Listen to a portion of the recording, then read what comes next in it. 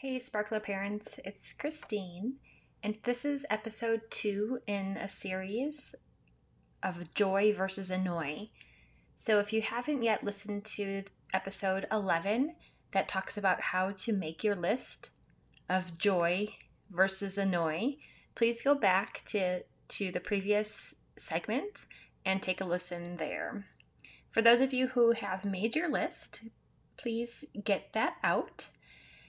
And what we're first going to do, if you haven't already, is look at the emotions that you wrote down compared to the joy column and read those to yourself.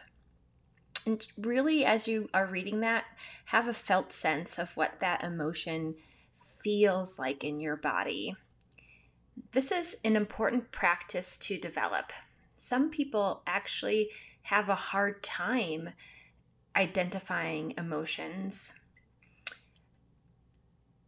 And if that's you, that is okay. There's nothing wrong or bad about it, but you can notice that this feels difficult right now. Some things that have helped me in the past is actually getting out an emotion wheel, and you can find those online, just typing in emotion wheels, and it lays out all of the emotions kind of based in categories, and each concentric circle gets more descriptive or more finite with the emotion. So if that's useful for you, you can take a look and kind of get an idea of what you're feeling. But when it comes down to it, those emotions are all being produced based off of sensations in our body. So even if you don't yet have a name to put with the emotion, perhaps you might have written down more of a sentence that describes the feeling. You don't quite know yet what that feeling is as far as calling it a specific emotion, or you might be unsure, but we can get down to where you feel that in your body. What is happening? Is there a tingling going on? Is there a sense of energy? Is there a sense of blockage? Do you feel it in your belly? Do you feel it in your throat? So what I'm saying is, even more important than what that emotion is called, I really want you to pay attention to what it feels like. What is the felt sense that you're having when you look at your joy column? And as an example, for me, I wrote down playing games with my kids is what brings me joy. And I wrote down the feeling and emotion that it's fun, family connection, laughing, happy. So really, that isn't necessarily an emotion, but when I get down to it, that felt sense, I feel the corners of my cheeks, of my mouth turn up in a smile. I feel warm. I feel a lightness in my body. So for me, focusing on that felt sense can help me make a connection back to an emotion that I'm labeling as happy right now. I'm not quite sure really what that emotion is. Gratitude, possibly, thankfulness. Um, but I didn't start there. I had to kind of work backward, and that might be helpful for you too, especially if you are someone who struggles with identifying the names of the emotion. So continue to go down your list and really get in touch with what the feeling emotion that you wrote down feels like in your body and where it is located. Then I'll have you do the same thing for your annoy list. This one might be harder. So I wrote down messy desk. It's annoying to me that I keep my desk so messy, but I kind of move on to the next subject, and it's my choice to leave it messy, but it really makes me feel anxious to look at how messy this desk is. And I have to stop and take the time out to pick it up, but I would just rather walk away from it. And that feeling or that emotion is anxiety. Same thing with piles of laundry. There's not enough time. It's ongoing. There's no end to it. That really bothers me when there's no end to something. So noticing that I labeled it as anxiety, and where do I feel that in my body? I feel this tightness. I feel this restriction.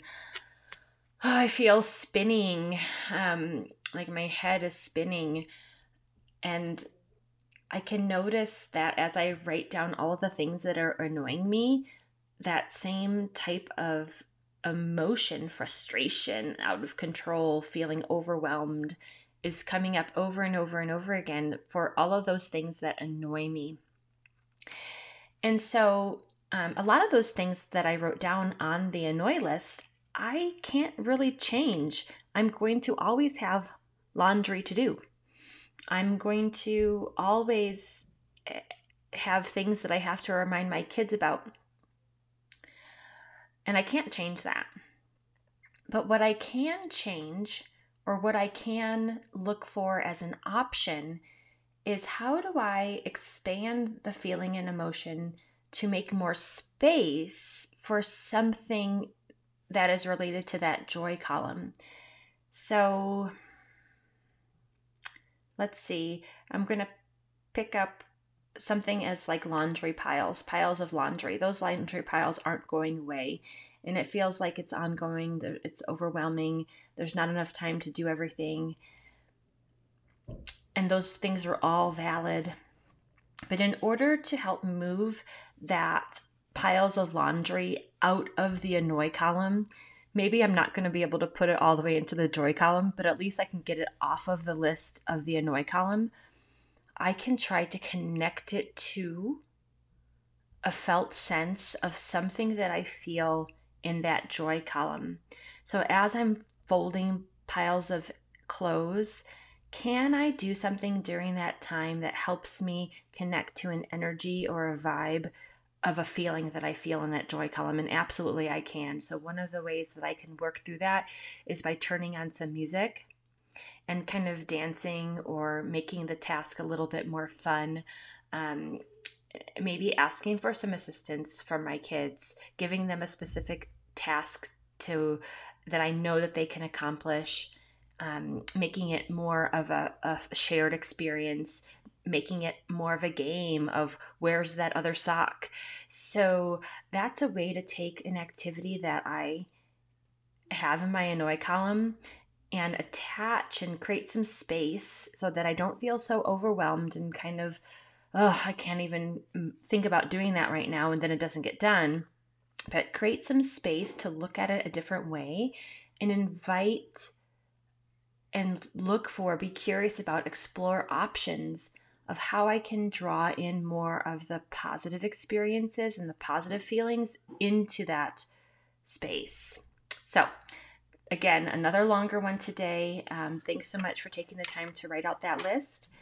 And I hope you can create that space for you and for your kids to move some of those things out of your annoy column and create more space for joy in your life. Thank you.